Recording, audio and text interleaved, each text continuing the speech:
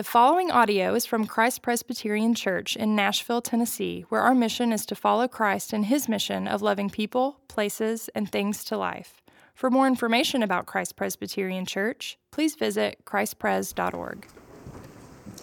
Today's scripture reading is from Luke 1 through 4, and Luke 24, 13 through 32. Inasmuch as many have undertaken to compile a narrative of the things that have been accomplished among us, just as those who from the beginning were eyewitnesses and ministers of the word have delivered them to us, it seemed good to me also, having followed all things closely for some time past, to write an orderly account for you, most excellent Theophilus, that you may have certainty among the things you have been taught. That very day, two of them were going to a village named Emmaus, about 7 miles from Jerusalem. They were talking with each other about all these things that had happened. While they were talking and discussing together, Jesus himself drew near and went with them, but their eyes were kept from recognizing him. And he said to them, "What is this conversation that you are holding with each other as you walk?" They stood still, looking sad. Then one of them, named Cleophas, answered him, "Are you the only visitor to Jerusalem who does not know the things that have happened there in these days?" And he said to them, "What things?"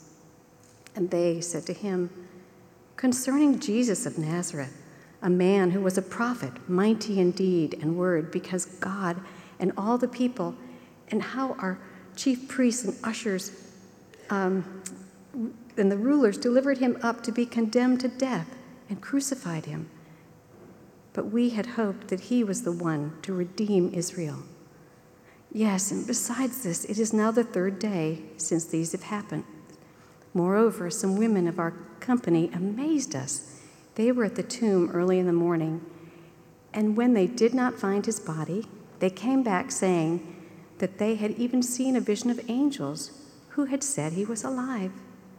Some of those who were with us went to the tomb and found it just as the women had said, but him they did not see."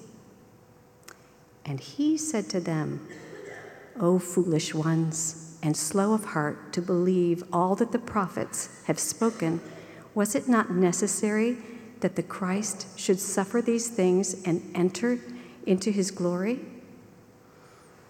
And beginning with Moses and all the prophets, he interpreted to them in all the scriptures the things concerning himself. So they drew near to the village to which they were going. He acted as if he were going farther, but they urged him strongly, saying, "Stay with us, for it is toward evening, and the day is now far spent." So he went in to stay with them. When he was at the table with them, he took the bread and blessed and broke it and gave it to them. And their eyes were opened. They recognized him, and he vanished from their sight. They said to each other, "Did not our hearts burn while we were talked to us on the road, while he opened to us the scriptures?" This is the word of the Lord. Praise be to Christ. The word of God, it is more to be desired than gold, even much fine gold. It is sweeter also than honey, and the drippings of the honeycomb. Would you pray with me? Our gracious Father, we are so thankful for this, your word. And Lord, I ask simply for one thing, and that is that you'd get me out of the way this morning, that Jesus would shine forth. Holy Spirit, that you would give us eyes to see that wherein we have failed. Jesus, the Son of God, on our behalf, has mightily prevailed, for we ask it in his glorious name, the seed who crushed the serpent's head, and the Alpha and Omega. Amen. Well, Caitlin, I'm going to tell you, you got me ready to preach. I knew it was going to be good, but you holding out on me when we talked earlier. That was fantastic. Listen, when I was in first grade, Mrs. Selma Love, my first grade Sunday school teacher, gave me a gift. And it wasn't for good behavior. It's probably no surprise to any of y'all.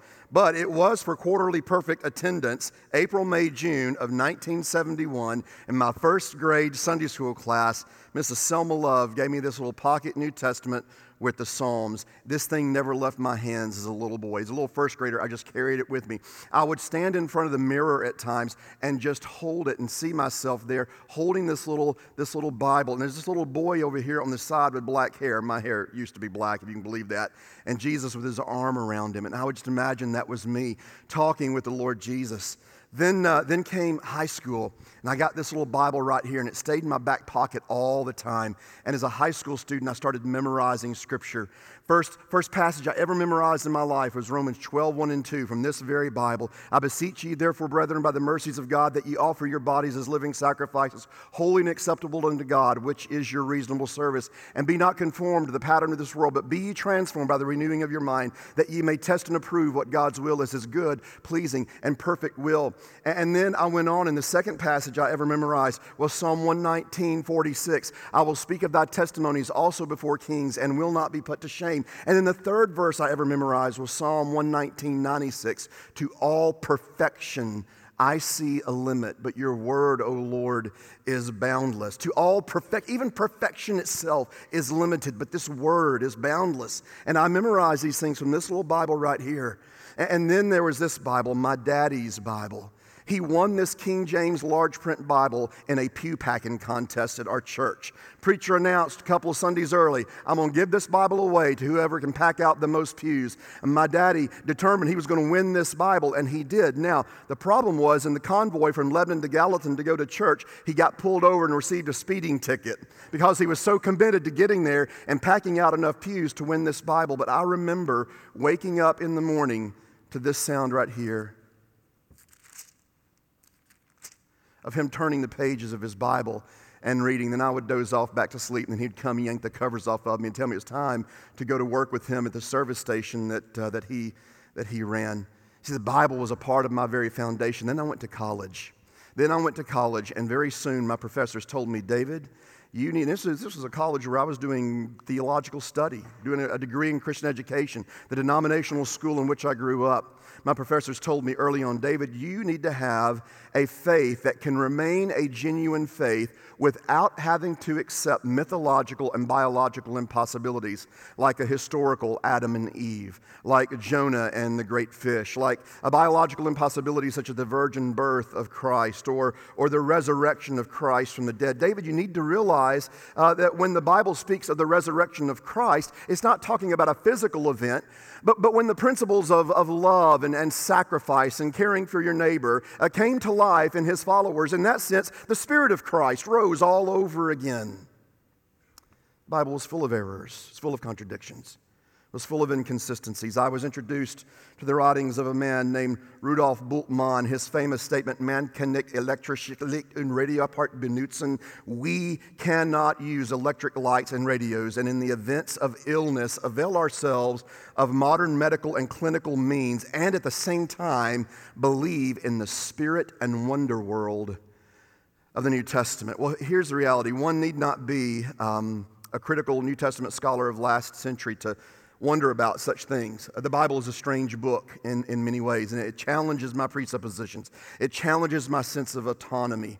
It challenges my comfort level. It challenges the way I spend my money. Challenges the way I speak about and think of and treat others. It challenges the way that I think about sex and self. It can be difficult to understand at points.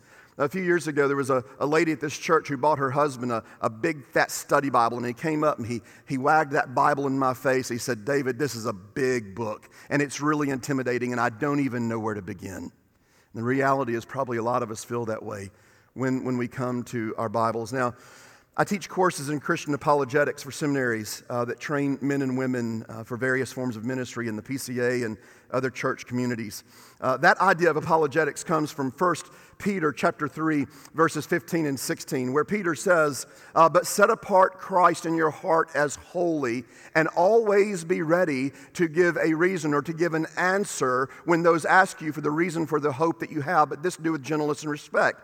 And in the Greek, that word, always be ready to give an answer or a reason, that word is the word apologia. It means a defense of the Christian faith. And so part of my life's work really has been in the realm of apologetics, so philosophical, theological, scientific apologetics. Probably the rest of my life, as the Lord gives me breath, will continue to be devoted to that. And so I read a lot of technical and scholarly things along those lines. I read a lot of technical and scholarly works by atheists, but I also try to stay in touch with about 20 different atheistic meme accounts on Instagram, because that's where you see it really get punchy and really get cheeky. That's where you see the rubber meeting the road in terms of the conversation that's happening. Some of my favorites are things like Ian McClellan. You remember he played Gandalf the Great, "You shall not pass." I've always thought that the Bible should have a disclaimer in the front saying, "This is fiction." Or maybe Ricky Gervais, he's a very cheeky British comedian, and look, his atheistic memes are usually rather easily dismantled, but they are cheeky and enjoyable. It's almost as if the Bible was written by racist, sexist, homophobic, violent, sexually frustrated men instead of a loving God. Weird. Or Isaac Asimov, who said, properly read, the Bible is the most potent force for atheism ever conceived. Penn Jillette, comedian and magician, usually pretty thoughtful. I usually pay attention. Take some time and put the Bible on your summer reading list. Try and stick with it cover to cover. Not because it teaches history. We've shown you it doesn't. Read it because you'll see for yourself what the Bible is all about. It sure isn't great literature. If it were published as fiction, no reviewer would give it a passing grade. There are some vivid scenes and some quotable phrases, but there's no plot. Hang on to that. There's no plot, no structure. There's a tremendous amount of filler, and the characters are painfully one-dimensional. Whatever you do, don't read the Bible for a moral code. It advocates prejudice, cruelty, superstition, and murder. Read it because we need more atheists, and nothing will get you there faster than reading the damn Bible. For our series, Doubting Christianity, I've been given the question for us to consider, isn't the Bible unreliable and outdated? Now, I'm well aware that in one 30-minute sermon, we cannot approach all of the legitimate questions and doubts, even discomfort some of us feel with the Bible. The Bible's too big for that. Your questions and doubts are too important and deserve more nuanced interaction than we are afforded in a 30-minute or so sermon. That is why, for those of you who do not already have a core community, this summer I'll be offering a course entitled Sweeter Than Honey, Trusting, Reading, and Living the Bible. And we'll talk about the Bible's trustworthiness, its inspiration, its sufficiency, how to understand it and read it and apply it to our lives. And we will not skirt the hard questions. I need to issue a caveat. I'm about to lay some heavy stuff on y'all. This is not going to be chicken soup for the soul. Not that it ever is here, but it's sure not going to be this morning. And why am I going to lay heavy stuff on you? If you're thinking, okay, look, David, it's a holiday weekend. I just wanted a couple of inspirational nuggets to get me ready for tomorrow. This is not the sermon for you. But why am I going to do this? Why am I going to lay heavy stuff on you? Because I love you and I respect you. C.S. Lewis said, Christ told us not only to be harmless as doves, but also as wise as serpents. He wants a child's heart, but a grown-up's head. He wants us to be simple, single-minded, affectionate, and teachable, as good children are. But he also wants every bit of intelligence we have to be alert at its job and in first-class fighting trim. The proper motto is not, be good, sweet maid, and let whoever can be clever, but be good, sweet maid. And don't forget that this involves being as clever as you can be. God is no fonder of intellectual slackers than of any other slackers. Here's the reality. You don't need a PhD. You who are trusting in Christ have as your foundation, according to 1 Corinthians 1 and 2, the mind of Christ. And by the power of the indwelling Holy Spirit, you can understand the things of God that we're going to discuss this morning. Things like these that I want to briefly consider. Three crucial and unavoidable, if we're going to be intellectually honest, three crucial and unavoidable facets of the question before us. A reliable historian, the reality of our predicament, and a resurrected man. A reliable historian. Luke writes as a historian. He was a travel companion of the Apostle Paul. He wrote a 2-volume account of the story of Jesus and the early disciples for a man named Theophilus. In fact, look back at chapter 1, verses 1 to 3. Inasmuch as many have undertaken to compile a narrative of the things that have been accomplished among us, just as those who from the beginning were eyewitnesses and ministers of the word have delivered them to us, it seemed good to me also, having followed all things closely for some time past, to write an orderly account for you, most excellent Theophilus. He writes these 2 volumes around the close of the book of Acts, prior to the martyrdom of the Apostle Paul, which took place somewhere between 64 and 67, prior to Neronian persecution of Christians beginning in AD 65. And so he wrote Luke and Acts somewhere around AD 62, and he cites as his sources eyewitnesses of the events and the apostles themselves, enough of whom were still living that they could have called BS on his entire project were it not reliable history. Now, maybe you're thinking to yourself, well, that's all well and good. Let's say Luke did write an orderly, careful, accurate account of the Jesus story, but that was so long ago. We don't actually have the manuscripts, the papyrus on which he himself wrote. How do we even know if what we have is in the New Testament reliably close to the original text? It's a valid question. I want to see this chart here very, very quickly. I'm not going to go through all of this, but you know, we rarely ask that question about Homer's Iliad, written around 900 BC. Our earliest extant copy is around 400 BC, a time span of some 500 years. We have 643 copies. Or what of Plato, written his works between 427 and 347 BC? The earliest copy that is extant is somewhere around 900, a time span of 1,200 years, 7 copies. We never really ask about the accuracy of those manuscripts. Why is that? Because as important as those works of literature and philosophy are, Homer nor Plato call me to account before a living God. Yet when we think about the New Testament, written between 50 and 100 AD, we have as our earliest copies portions between 100 and 150, actually in the 90s now, entire books between 150 and 200, and an entire New Testament around 300. A time span of 29 to 100 years. We have over 5,800 Greek manuscripts, over 10,000 Latin manuscripts, over 9,800 Syriac, Coptic, etc., and 36,000 plus patristic quotations in the early fathers. In other words, if every Bible was destroyed, we could fish out all of the quotations of the Bible from the patristic early fathers of the church, and we would have the Bible accurately presented for us. In other words, beyond any shadow of doubt, beyond any reasonable doubt, the evidence is so overwhelming that the manuscript copies we have give us such an accurate picture of the original Greek autograph of the New Testament. Now, those are the kind of questions we're going to be discussing this summer, and those things are important. They really are important things for us to think about, and we'll consider that kind of information. But it's the next thing that Luke says here in this opening little prologue here of his gospel that we need to deal with. The next thing that Luke says here will not let us do some sort of postmodern smoothie boy shuffle in order to evade it. Whatever you may make of this next statement, let's at least be willing to have the conversation about it. That you may have certainty, Theophilus. That you may have certainty concerning the things that you have been taught. When we approach the idea of certainty, especially when so much around us seems to be so transient, broken dreams, disillusionment, despair, defeat, disappointments, feels like life maybe has left you with both feet planted firmly in midair.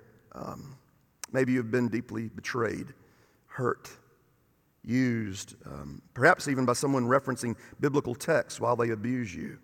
When we approach the idea of certainty, we are entering the realm of epistemology, the study of the question of knowledge. What is truth? How do we know what we know? By what authority do we know and assert anything? Now, look, I know it's a little early in the day to be using words like that. I promise, I think it may be the only one such word I'm going to use in this sermon. But all of you have epistemology. All of you. Right? And don't worry, it's not a rash. You don't need a cream to make it go away. All right? But all of us have epistemology. We all are concerned with epistemology. How do we know what we know? What is truth? How do we go about knowledge? What authority do we have for knowing anything? We're all concerned with it because we all have a worldview. Now, Ronald Nash, a philosopher, once said in its simplest terms, a worldview is a set of beliefs about the most important issues in life. He goes on to say that a worldview is an interpretive grid by which we consciously or unconsciously place or fit everything we believe and by which we interpret and judge reality. James Sire, in his excellent little book, The Universe Next Door, said a worldview is a set of presuppositions, assumptions which may be true, partially true, or entirely false, which we hold to consciously or subconsciously, consistently or inconsistently about the basic makeup of our worldview. He says, I'm convinced that for any of us to be fully conscious intellectually, we should not only be able to detect the worldview of others, but also be aware of our own worldview, why it is ours, and why in light of so many options we think it is true. We all have worldviews. We're all concerned with the big pieces of the worldview puzzle, right? Things like theology, the God question. The God question. What is God? Who is God, right? Who is God? Whoever he, she, or it may be. I need to know something about this God. It's an inescapable question we must be asking. You remember Dishwalla's song from years ago, Tell Me All Your Thoughts on God, because I really want to meet her? Or Joan Osborne, What if God were one of us, just a slob like one of us, just a holy rolling stone trying to make his way home? We cannot escape the theology question. Who is God? What is God? Anthropology. What does it mean to be human? What does it mean to be man? Are we, as neo-atheist Sam Harris once said, simply biochemical puppets with no inherent value or meaning? Or are we, as Scripture has told us, created gloriously with dignity and potential as imagers of God? The question of epistemology. How do we know what we know? Another piece of the worldview puzzle, metaphysics. Is there anything beyond the physical around us? And ethics. What's right, what's wrong, what's true, what's false, and who gets to make the rules about what's right and wrong. And so all of us are trying to piece those pieces of the puzzle together. Now, I want to be clear this morning, whether you think I am compelling or crazy, I at least want you to think I'm conspicuous. I at least want you to think that I'm clear as to the basis of my epistemology. I believe that the fear of the Lord is the beginning of wisdom, and that the knowledge of the Holy One is understanding, Proverbs 9, verse 10. I believe that Jesus, John 1:1, is the Logos, the reason of God, and that in him, Colossians 2:3, are hidden all the treasures of wisdom and knowledge. I believe, 1 Timothy 3:16, that all Scripture is inspired by God, breathed out. The Greek word is theanoustos. It means literally the very exhalation, the very breathing out of God, and is profitable, Paul says to Timothy, for correction, for training in righteousness, that the man of God may be complete, equipped for every good work. I believe that apart from the triune God of the Bible and the Bible of the triune God, I cannot prove or consistently assert anything. I believe that the Bible is trustworthy because it tells me so. It is self-authenticating. Now, if you're tempted to say, oh, I got you now, David, I am going to charge you with circular reasoning. Thank you. Thank you. Absolutely. I'm reasoning in a circle. In some philosophical argumentation, circular reasoning is considered a logical fallacy. But when it comes to worldview thinking and ultimate presuppositions by which each of us, listen carefully, by which each of us interprets and judges reality, there is no escaping circular reasoning. For we all view reality on the basis of some foundational or fundamental principle, and worldviews are ultimately circular as they cannot account for or justify or establish their foundational principle except by that principle itself. Like Scott said last week, we are all fundamentalists. In other words, if you seek to justify your foundational principle of epistemology by something other than that foundational principle, then that thing that is other is actually higher than your foundational principle, and that is actually your foundational or your fundamental principle. In other words, there is no such thing as escaping circular reasoning when it comes to ultimate issues. As Scott said, we are all fundamentalists. We all begin, ask questions, interpret, assert on the basis of our ultimate presupposition. The question is, can I account for reality and live out consistently my ultimate presupposition on the basis of that ultimate presupposition? The problem is not with circular reasoning, but with what we might call vicious circles, in which presumption, unsubstantiated by any coherent principle, is arbitrarily asserted. And the difference between that and a virtuous circle, such as the Christian faith, given to us in this reliable word, in which we alone can not only use logic, but account for logic on the basis of the character and wisdom of the triune God. We can not only discuss ethics, but account for a transcendent standard of right and wrong on the basis of the holiness of God revealed in Scriptures.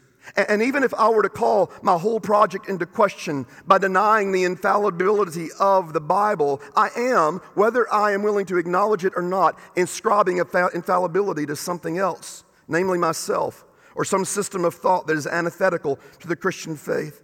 As one theologian has observed, infallibility is an inescapable concept. If men refuse to ascribe infallibility to Scripture, it's because the concept has been transferred to something else. The word infallibility is not normally used in these transfers. The concept is disguised and veiled, but in a variety of ways. Infallibility is ascribed to concepts, things, men, and institutions. Every philosophy is authoritarian in that, while it may attack savagely all other doctrines of authority, it does so from the vantage point of a new authority. This new authority is basic pre-theoretical presumption, which is in totality religious and which rests on a particular concept of infallibility. Every man has his platform from which he speaks, and he assumes it is infallible or he wouldn't be speaking from it. To affirm that foundation without qualification is an inescapable requirement of human thought. And if you're sitting there thinking, no, David, not so fast, because I believe in doubting everything. My foundational principle is that everything must be doubted. Well, if that is your position, fine. Please know you're not the first on the scene. Philosopher David Hume, 1711 to 1776, said, and I quote, "Nothing can be more unphilosophical than to be positive or dogmatical on any subject." He says positively and dogmatically. Oliver Wendell Holmes, 1841 and 1935. "To have doubted one's own first principles is the mark of a civilized man." Of course, that is in itself a first principle, and if taken seriously, collapses in on itself, doesn't it? Alfred North Whitehead, 1861 to 1947, I love this one. "In philosophical discussion, the merest hint of dogmatic certainty as to finality of statement is an exhibition of folly." Is that your final answer, Professor Whitehead? See, atheism cannot account for logic. Atheism cannot account for the normativity of nature, of the concept of personhood. How do you get personhood out of an impersonal universe?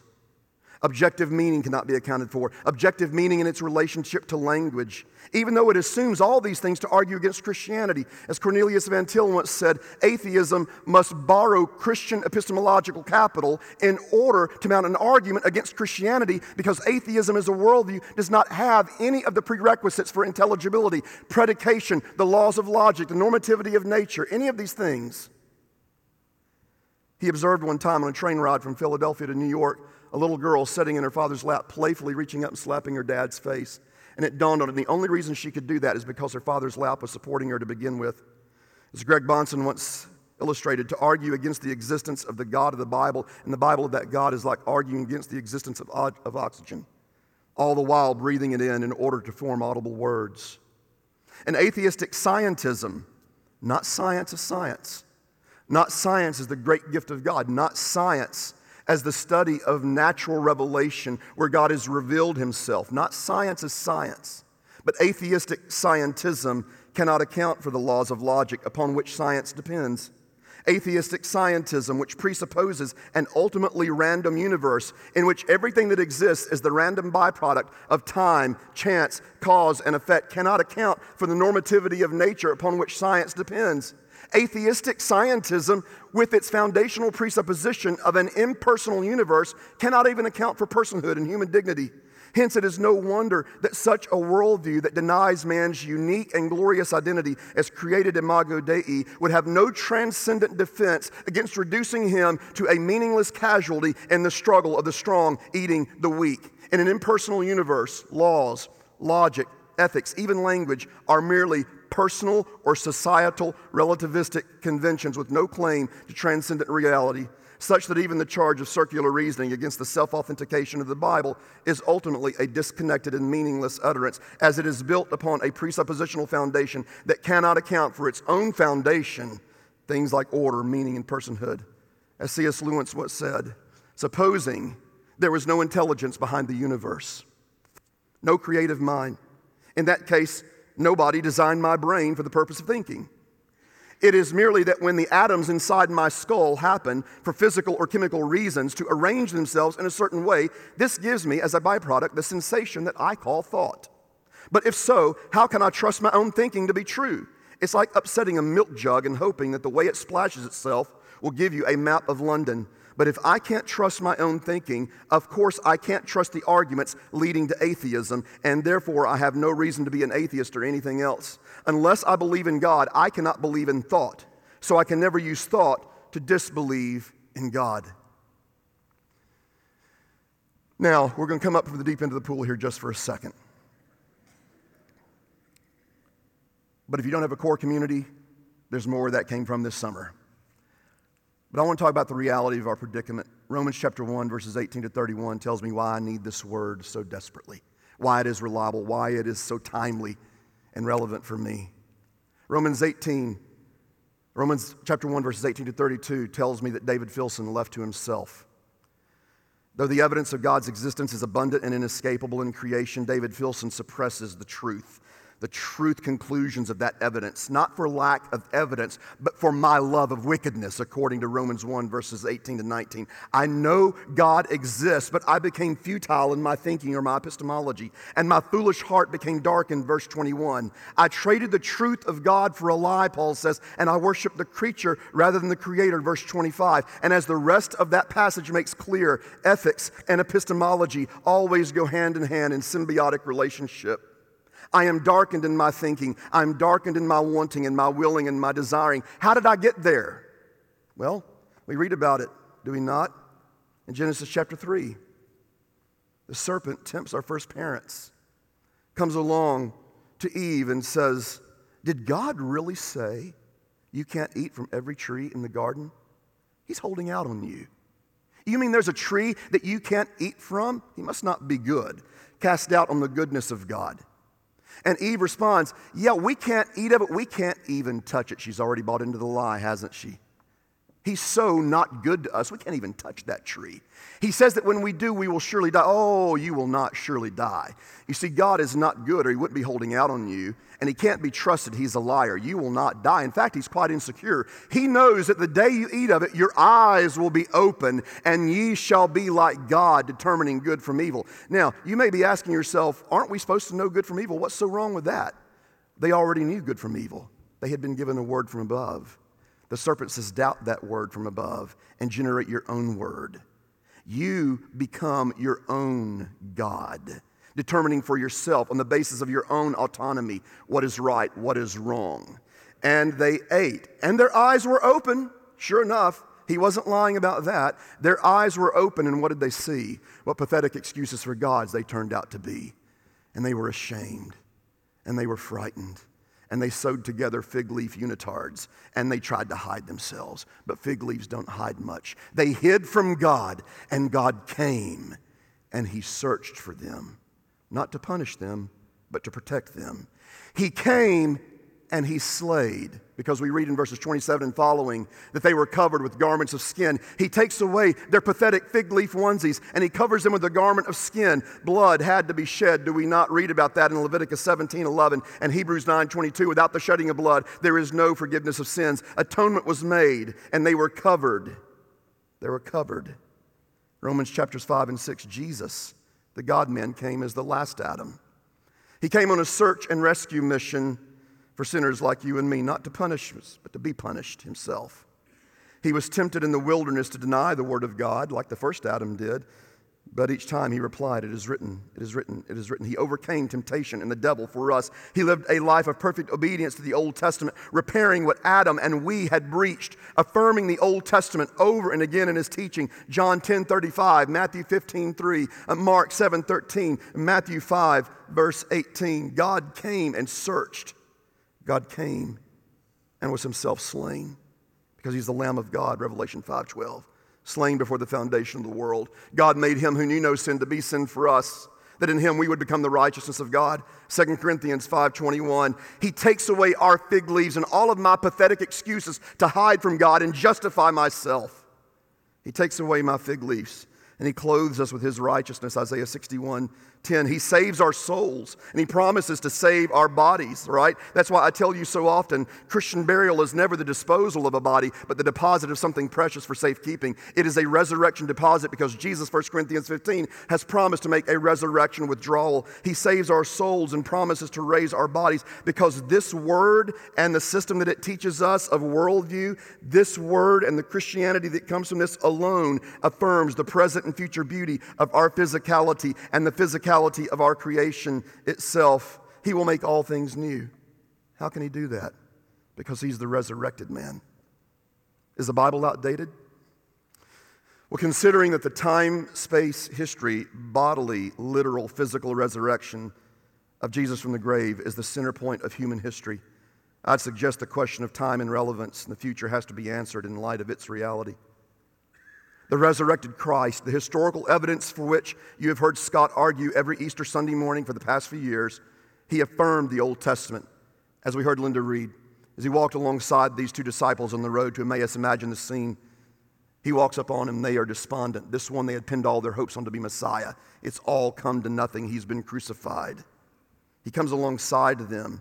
He opens Moses and all the prophets, the Old Testament, and basically says to them, every page of the scriptures either whispers or shouts my name, and he has a Bible study with them. He's about to leave, and they prevail upon him. No, stay with us, stay. The day is far spent. You must stay with us. And he does, and there at the table, he, the last Adam, invited them to eat, bids them eat, gives them permission to eat. He breaks the bread, and when they did, their eyes were opened. And they saw there is a God, and it was him. And he vanished from their sight. And then they discussed their burning hearts, right? The word that they had heard, the word that they had tasted was like Jeremiah 20 verse 9, a fire in their bones they could not contain. And so fast they flew to find the 11 to tell them they had seen the risen Christ and that he was recognized in the breaking of the bread. And lo and behold, there he stood among them, the evidence right in front of their very eyes, and they could see it. Because he had first made their hearts to burn, he let them see and touch him, and they tasted together. Then he promised that they would soon be commissioned. Read Acts 1 and 2. He promised that they would be commissioned, that they would go, they would preach, and they would be commissioned to write the rest of the Bible, the rest of the New Testament. Now, perhaps you're sitting here thinking to yourself, if only I had what they had. If only I had what they had, the risen Christ opening the word for me, breaking bread with me, then I would believe. But think about it. You have here the scriptures open and explain. The risen Christ by his Holy Spirit ministering this word to you. The risen Christ present in power. The bread about to be broken and tasted. Jesus touched and seen. The things I've said this morning have probably left some of us here with more questions, maybe even heated ones. That's okay. You know where to find me. I welcome the conversation. I really do. The question of the reliability, listen carefully, the question of the reliability and the relevance of the Bible is a crucial conversation, and we can have it. In fact, we cannot, we must not avoid it. But remember that apart from it, the reliability and relevance of the Bible and the worldview that it espouses, we cannot even begin to account for the very requisite foundations of ethics, epistemology, science, personhood, human dignity, hope for the future, and the list goes on and on.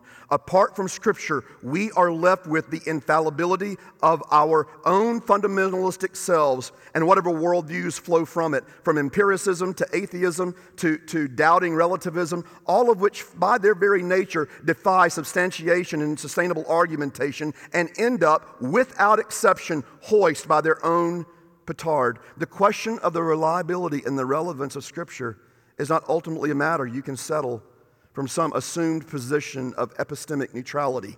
That neutrality does not exist. Since the garden, you and I, our thinking, our hearts have been under siege by sin and death. The question for us this morning is simply this: do you want your eyes open to see that there is a God? And praise God, you and I are relieved of that self-appointed duty of being our own gods. Do you want your heart to burn this morning? If you do, if you want your hearts to burn, here's the good news. The only reason you desire that in the first place is because he's already lighting a fire in you by his Holy Spirit. And he bids you, don't go, stay a while, eat with me, have your eyes open, See that he has come. He has searched for you. He was slain for you, and he is saving you. Let's prepare our hearts for the Holy Supper.